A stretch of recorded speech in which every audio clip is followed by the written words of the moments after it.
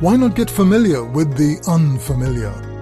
Speaking with an old friend recently, he suggested that when something differs from that which we are accustomed, we get agitated, and the more different it is, the more hostile we are towards it.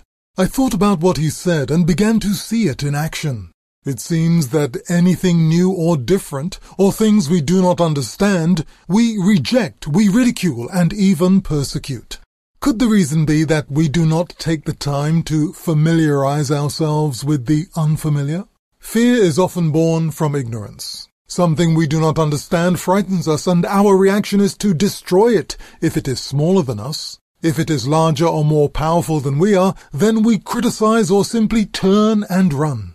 Ignorance has been referred to as darkness, and when there is darkness, fear comes quickly. Getting more reliable information and allowing a little understanding would likely add light. That light can remove the darkness. Hope you have a day filled with love, light, and understanding, and thanks for tuning in.